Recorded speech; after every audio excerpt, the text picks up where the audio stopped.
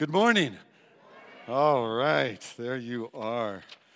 Well, it was good to hear that good report. As Brad described, we need to replace a building. There was a building out on the corner that was built by others that we have had the blessing of use, and we need to do the same for the next generation.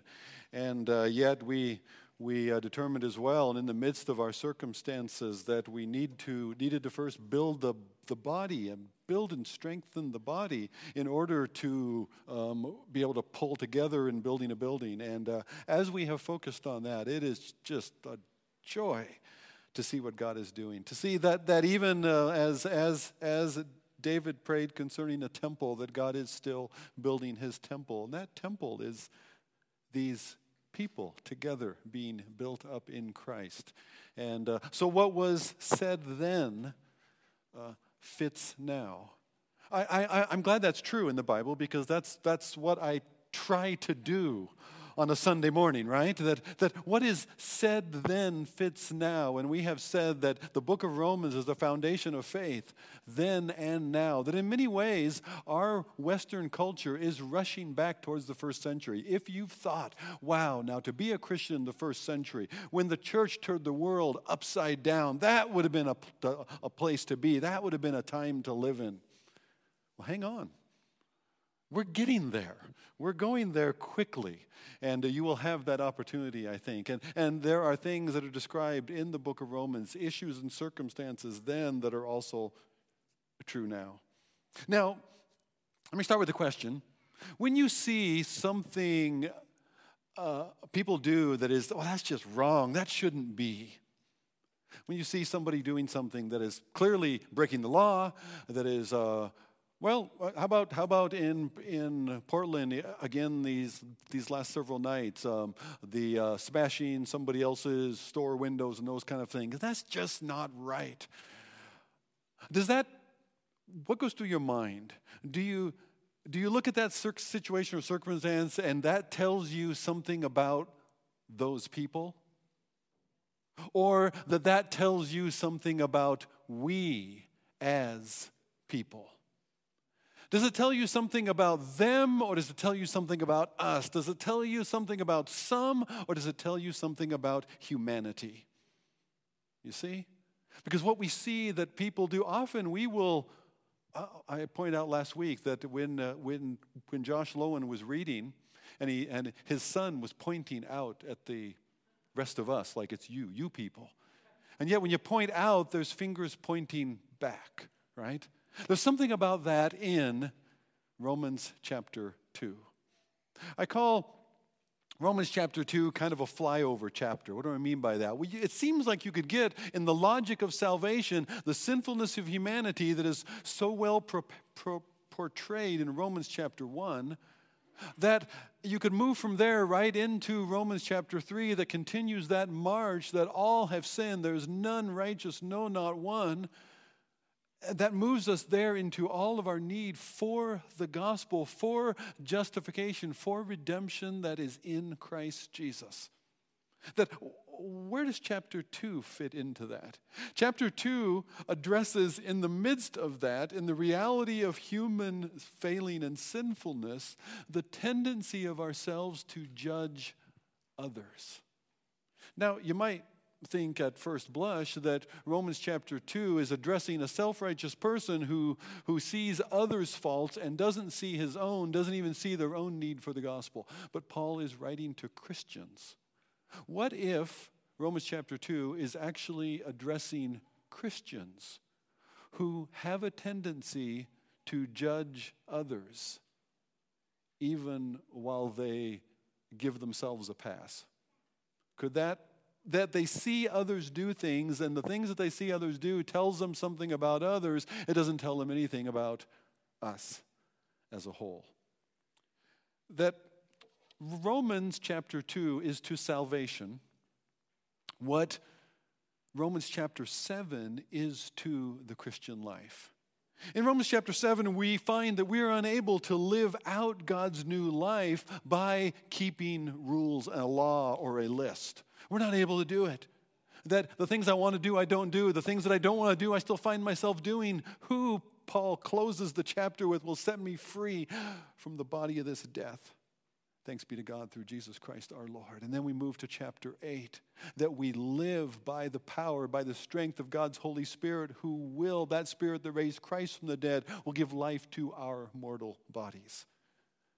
That the desire to live in chapter 7 that we cannot do on our own by keeping rules and a list, God does in us by the power of His Holy Spirit.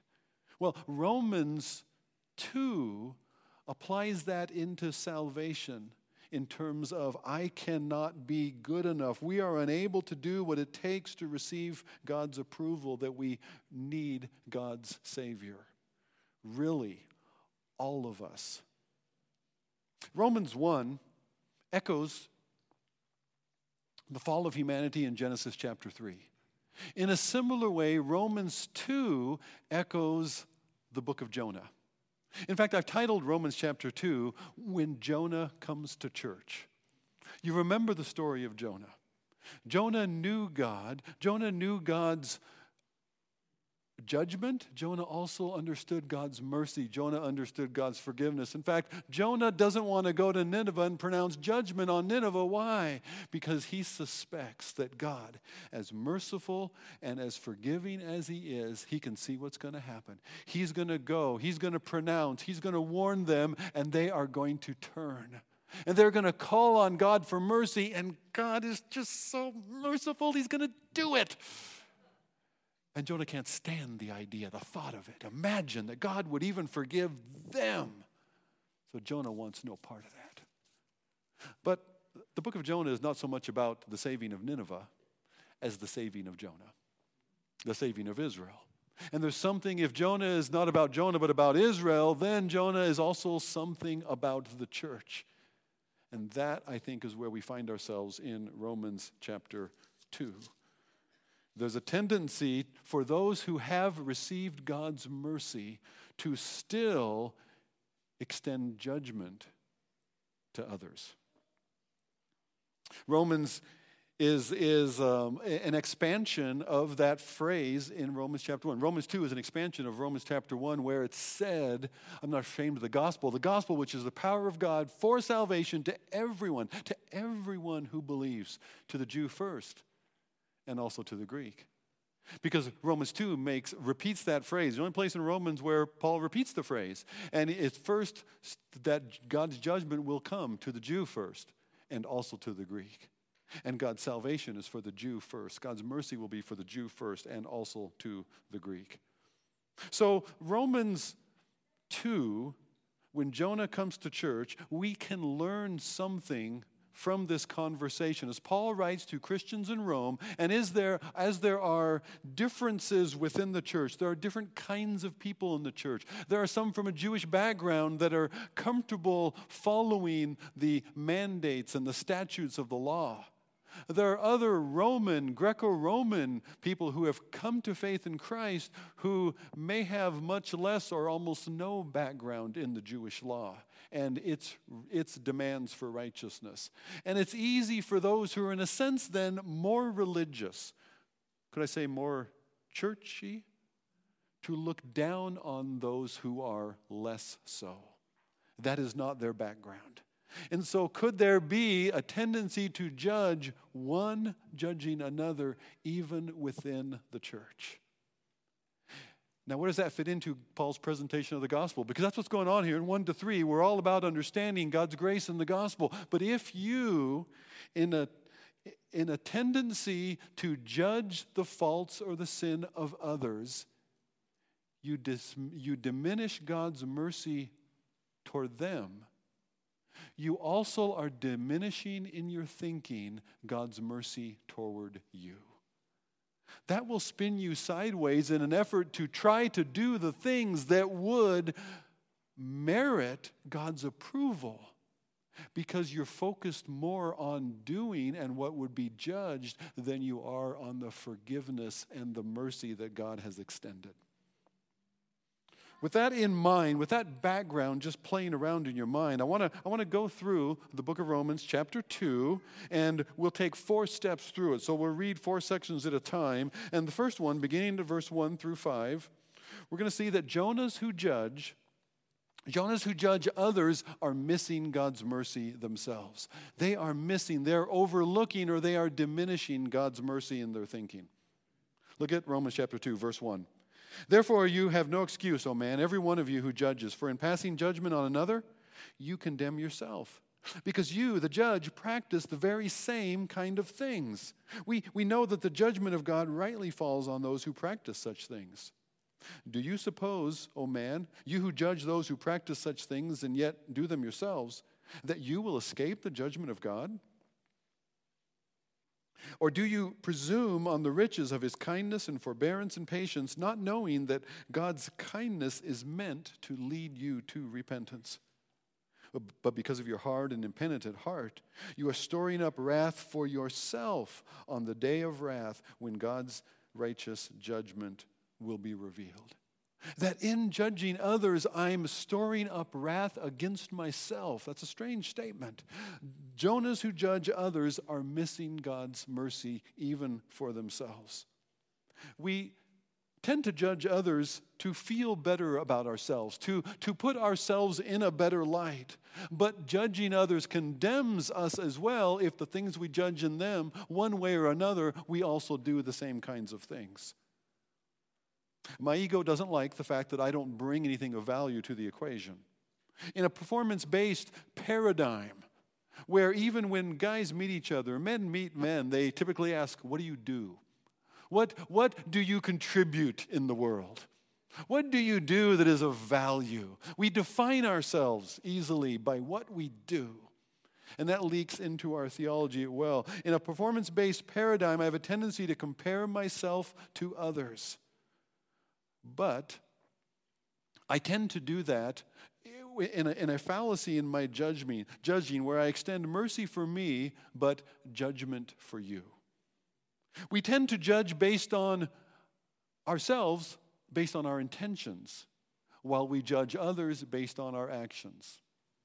We give ourselves the benefit of the doubt that we do not give to others. In fact, we easily assume the worst. Why? Because it makes me feel better about me in comparison.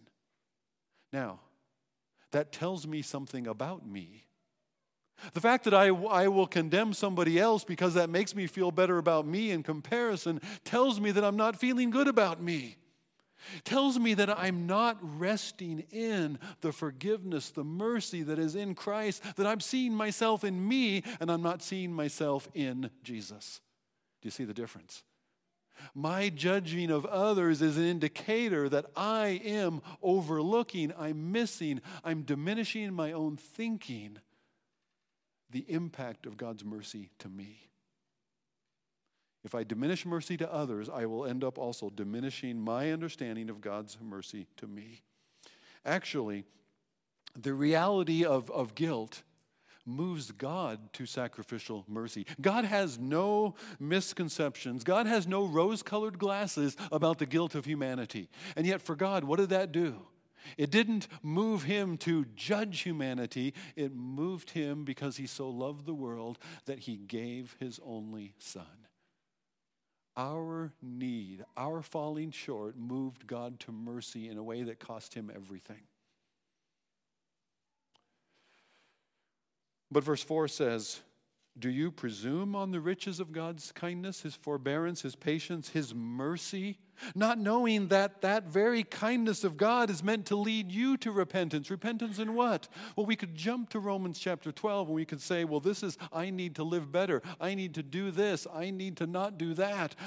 That kind of repentance is about the things that I do that are right and wrong. And I think if we jump there, we miss something important here. Something that was echoed in Micah.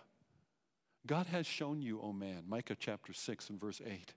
God has shown you what is good and what the Lord requires of you.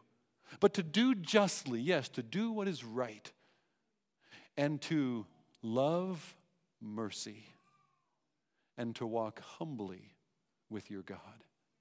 Those last two, I think, are the key to rightly understanding where Romans 2 fits in. That it's not a flyover chapter that we can jump from 1 to 3. We could do that and we would overlook the deepness of our own need, a need that is revealed to us in our tendency of judging others and of wanting to pass judgment rather than extend mercy. You see, God will judge.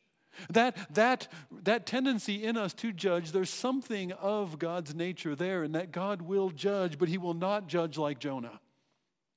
God will judge, but not like Jonah.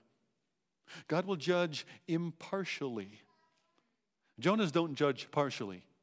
We judge others differently than we judge ourselves. But look at verse 6. He, God, will render to each one according to his works. To those who by patience and well-doing seek for glory and honor and immortality, he will give eternal life. But to those who are self-seeking and do not obey the truth, but obey unrighteousness, there will be wrath and fury. Now, let me pause a minute there. Which of those do you see yourself in? Look at those two verses again, 7 and 8. Who by patience and well-doing seek for glory and honor, immortality, or those who are self-seeking and do not obey the truth, but obey unrighteousness. Which of those do you see yourself in? If we're honest, and Romans 7 is going to press us on this, we have to say both. And where does that leave us? With a God who will judge completely, impartially, without any favoritism, without any sweeping under the carpet. There will be tribulation and distress of every human being who does evil, the Jew first and also the Greek. But glory and honor and peace for everyone who does good, to the Jew first and also to the Greek. For God shows no partiality. For all who have sinned without the law will perish without the law. All who have sinned under the law will be judged by the law. It's not the hearers of the law who are righteous before God, but the doers of the law who will be justified. But when Gentiles, the nations who do not have the law, by nature do what the law requires, they are a law to themselves. Even though they do not have the law, they show the work of the law written on their hearts, while their conscience bears witness, and their conflicting thoughts accuse or even excuse them on that day when, according to my gospel, God will judge the secrets of men by Christ Jesus. This section could sound like God is going to judge impartially everybody, pass or fail, according to your works. He will render to each one according to his works. But in that judgment, according to our works, there is nobody who is going to measure up. Chapter 3 will underscore that. There's nobody, and he's already said that for us here, that you do the same things. Okay?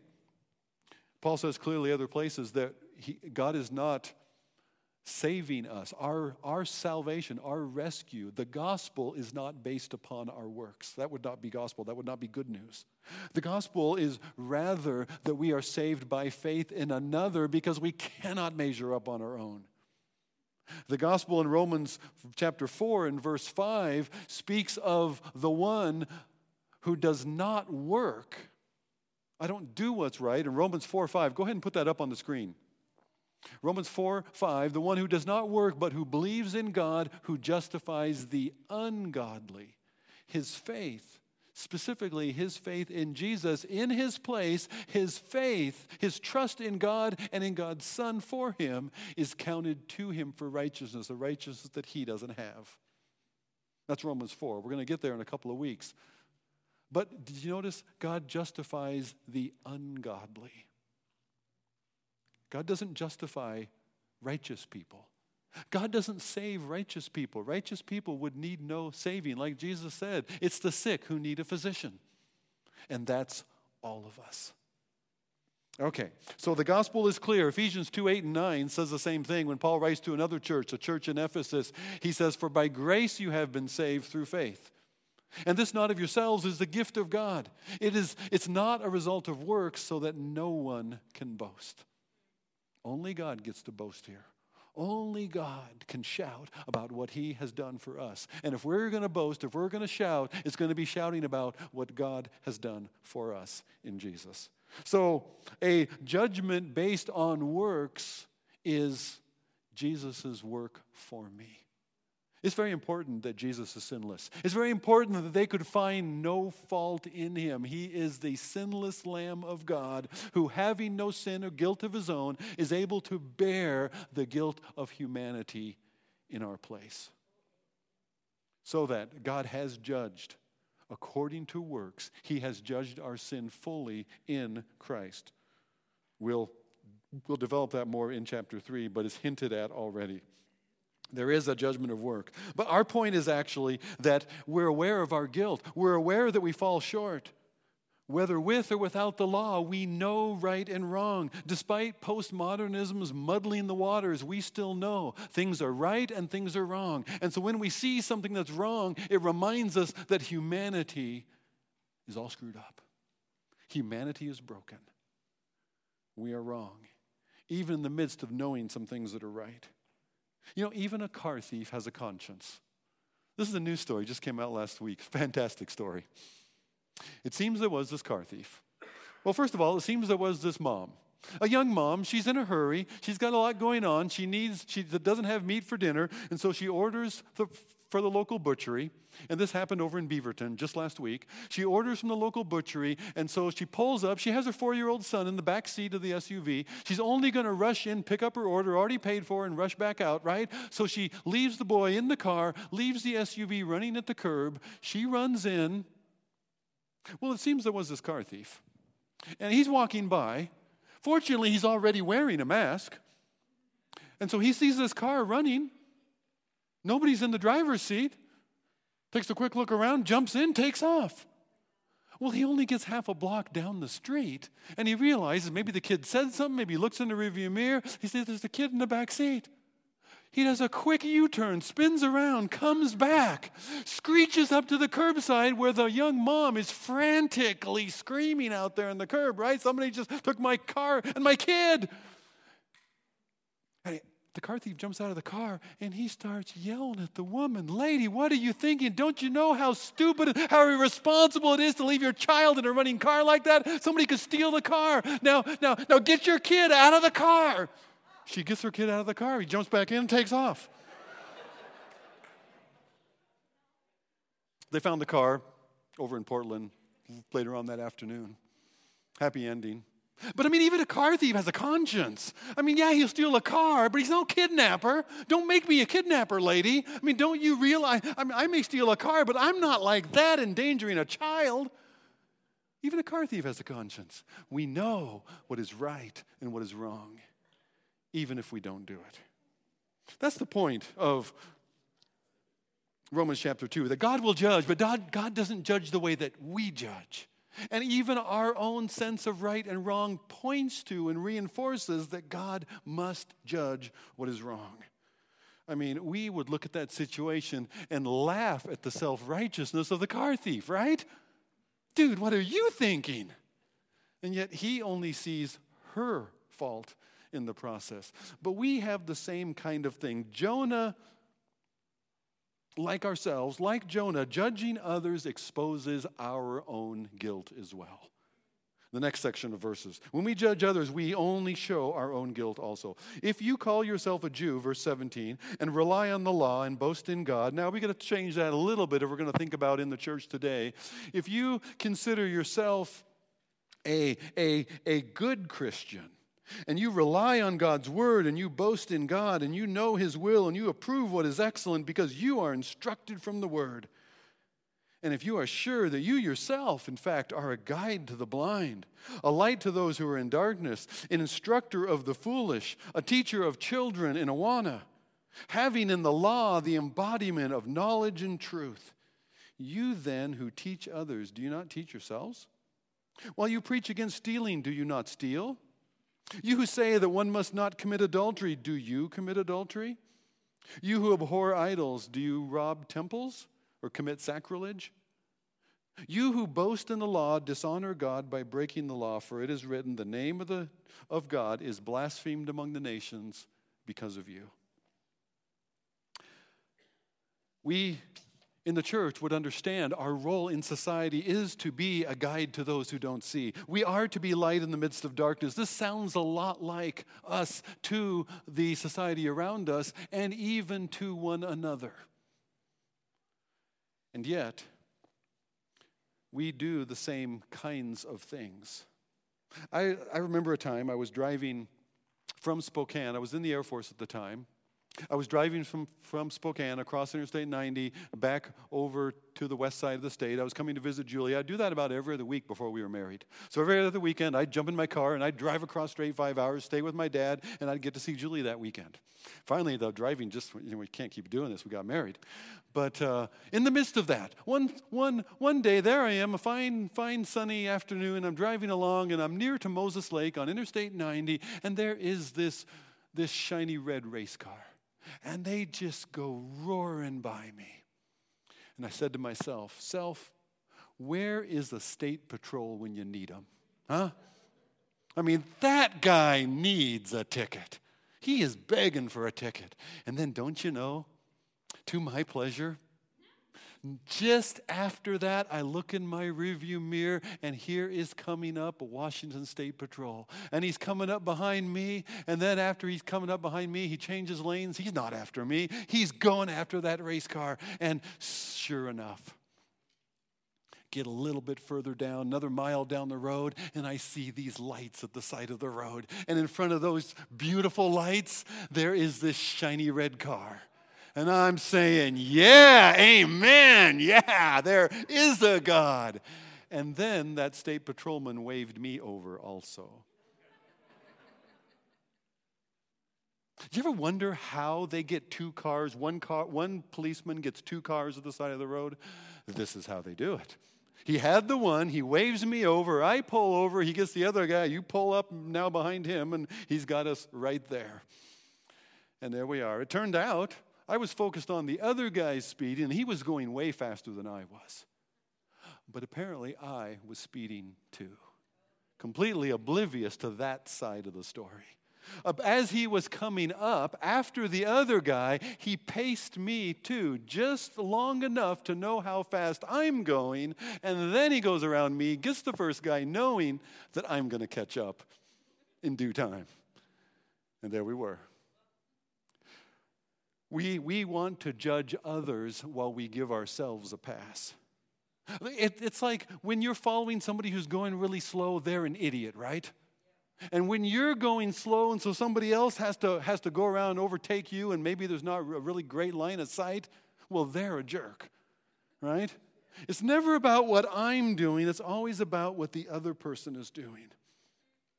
I'm not as bad as that. But Jesus compares calling somebody a moron is as condemnable as if someone was murdered. Now, I'm going to make a rough guess here. Probably most of you have not murdered somebody. Is that accurate, generally? I am so glad to hear that. But have you called somebody a moron, a fool, an idiot, a jerk? Yeah. And Jesus says that's condemnable too. And if you commit adultery, well, he says, you who teach, do not commit adultery. He said, but if you have lusted after someone, you have already committed adultery in your heart, in your desires, and holds us accountable there. This, you who abhor idols, he said, do you rob temples? And that doesn't make any sense in a Jewish worldview. Why would Jews rob temples? But the rob temples is an idiom for act sacrilegiously, to dishonor that which is holy. Somebody who robs items out of a pagan temple only does so because they do not honor that deity, so-called, as a god. I mean, if you really thought he was a god, would you steal his stuff? No. You dishonor the God by stealing his stuff, right?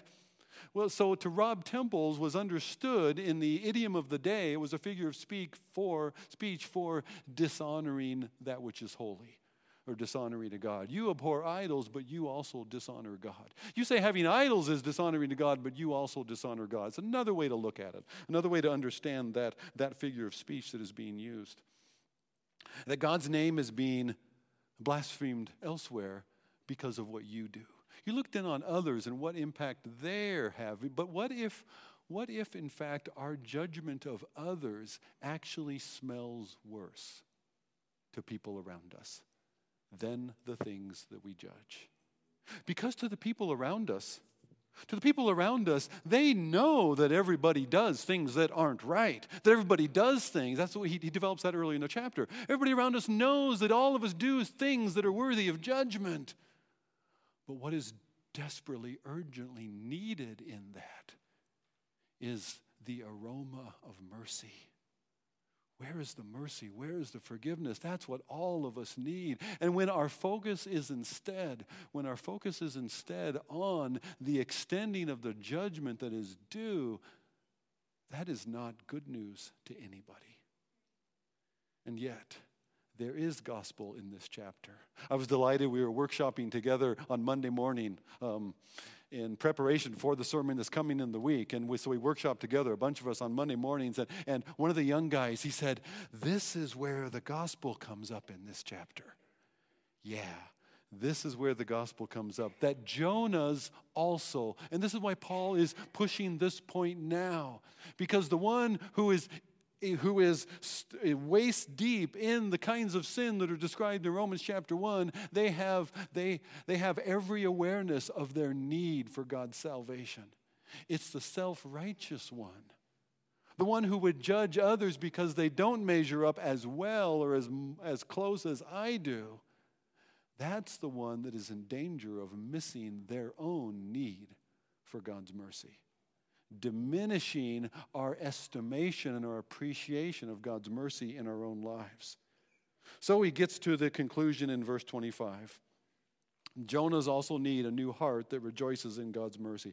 Circumcision. Now, circumcision is the mark of belonging to God as his people. So to be circumcised, and then as one who is circumcised, part of God's people, you followed God's law. Circumcision is indeed of value if you obey the law, but if you break the law, your circumcision becomes uncircumcision. If a man who is uncircumcised, one of the Gentiles, keeps the precepts of the law, will not his uncircumcision be regarded as circumcision? Then he who is physically circumcised but keeps the law will condemn you who have the written code and circumcision, and yet you don't keep it. You break the law. Here's the point. He said there's a whole lot about being circumcised or not, which is not the point other than outward appearance. And an outward declaration does not make one righteous inwardly. I can say that I agree with this and I support that and I am part of this and I'm a member of the church, but that in itself does not change what I do. It doesn't change what I behavior. And if my behavior is in fact contrary to what I say that I believe, people are going to believe my behavior rather than my statement, right? Well, here's the punchline, verse 28. No one is a Jew who is merely one outwardly, nor is circumcision outward and physical, but a Jew is one inwardly, and circumcision is a matter of the heart by the Spirit, not by the letter. His praise is not from man, but from God. What's being described here is emphasis on law, keeping the rule, following the code, which in the first century was boiled down to being circumcised. And a big issue in the first century church, I'm glad it's not an issue any longer, but a big issue in the first century church was, should non-Jewish believers in Jesus be circumcised as Jewish believers in Jesus are circumcised? Because that goes all the way back to Abraham, right? The father of our faith. And Paul says, no. Outward circumcision is not the point. Outward religiosity is not the point. The point is a change of the heart, a circumcision of the heart, not the body that Israel themselves looked to from the very beginning. You see it in the New Covenant. The prophetic promises of the New Covenant, like in Jeremiah 31 and in Ezekiel 36. We'll get there in a minute, but you see it as early as the book of Deuteronomy, when they barely got out of Egypt for 40 years, and they haven't even yet entered the land. And Moses is reminding them of God's law, and he has outlined their inability to keep it and their tendency to wander, as they've already experienced and they will live out and fulfill. And yet, what they cannot do for themselves, God will do for them in giving them a new heart. Look at Deuteronomy chapter 30 and verse 6. I'll put it here on the screen. And the Lord your God will circumcise your heart and the heart of your offspring, so that you will love the Lord your God with all your heart, with all your soul, that you may live. God will circumcise your heart. God will give you a new heart. Ezekiel puts it in slightly different terms. Ezekiel chapter 36 and verse 26. I will give you a new heart, and a new spirit I will put within you. I will remove your heart of stone, and I will give you a heart of flesh. I will give you a living heart. That's what God says he will do. That notion of a circumcised heart, that there is something wrong with me at the very core, that my judgment of others exposes that need of mercy. There's something wrong with me that I cannot fix. I cannot change. And the danger for us as believers in Jesus, who are seeking to follow Jesus, and yet in an environment around us, we see things that are wrong, or even as we rub shoulders with one another. If you get into a small group with others, if you get into a discipleship group with others, you're going to find they are less than I thought they were. And you get a little closer, you're going to find some days they don't wear their deodorant. You're going to run into things that you didn't know and you don't like, and that you would judge, and they are wrong. And if your tendency is to judge them in comparison to you, you will feel better about you. But you will be diminishing mercy in the process. You will be diminishing mercy that God extends toward them, and in the process you'll be diminishing your estimation of God's mercy toward you. That's why Romans 2 is important within the church today. You see, this is the tale of two brothers, Jewish brother and a Roman brother, and how they're going to get along together in one church with different backgrounds, different expectations, different perspectives, different measures. The unity that they have, the unity that the church has, that our culture lacks, that our culture desperately needs, is the forgiving mercy of God in Christ Jesus. That's what we need to be known for. There's another tale of two brothers, and that's found in Luke chapter 15. And we love this tale of two brothers. You think of it as the parable or the tale of the prodigal. We love the story of the prodigal son because that son comes back. He's completely unworthy, and he knows it. He's unworthy to be called his father's son. He simply wants to be a servant. Tell me what to do, and I'll do it. I know I can't measure up, but you just tell me whatever it is that is required of me, I'll do it. And how does the father receive him? We not only see ourselves in the prodigal son, who doesn't even know if he can return, if he can come home, but you see the Father. And you see the Father who embarrasses himself. He shames himself to run down the road after this unworthy prodigal son. And even before the son can get his whole spiel out about how unworthy he is, the Father pulls him to his feet, and he takes his own robe off, and he puts his robe on his son. And he takes the signet ring from his finger, the authority of the family, and he gives his son his standing in the family, even as we have been made heirs of God and joint heirs of Jesus Christ. Look what God has done for us, as unworthy as we are, and we love that part of the story. But neither of those are the main point of the parable. The main point of the parable is the older son. The older son who actually dishonors his father by underestimating his father's mercy and grace toward his brother and to him. Romans 2 is about the older brother. The older brother who doesn't realize how far God's forgiveness and God's grace really extends to others. And because of that, he diminishes his understanding of how far God's forgiveness and grace and mercy extends to him also, and how badly he also needs it. If I lose sight of God's grace and God's mercy and my forgiveness, I am left with trying harder to measure up. And there is no gospel there. There is no good news there. The good news is that even though I cannot measure up, God has judged my guilt fully in Jesus. And he has accepted me in Jesus as his very own. And he will do for me and in me, in a circumcised heart and his Spirit in my spirit, that I may walk with him forever. That is good news, and that is available to everybody. Now, you're here this morning, caught in a tale of two brothers, and I don't know which brother, but you do. You could be here this morning and you're still wrestling with the fact, is the story of that first brother, that unworthy brother, that prodigal brother who wonders, can he really come home? Would the Father really have him? That is still your question, and the answer is, oh yes. God so loved the world that he gave his only Son so that whoever believes in him would not perish but have eternal life, would have their guilt and unworthiness judged by another, would have the standing that the Father gives us in Jesus. You can come home. And it's by saying, God, I believe you concerning Jesus as my Savior. That's the only ground I can stand on. That's the only claim I come with. I do not come claiming to do whatever you tell me, except I will believe you and trust you concerning Jesus as my Savior. That is all I've got.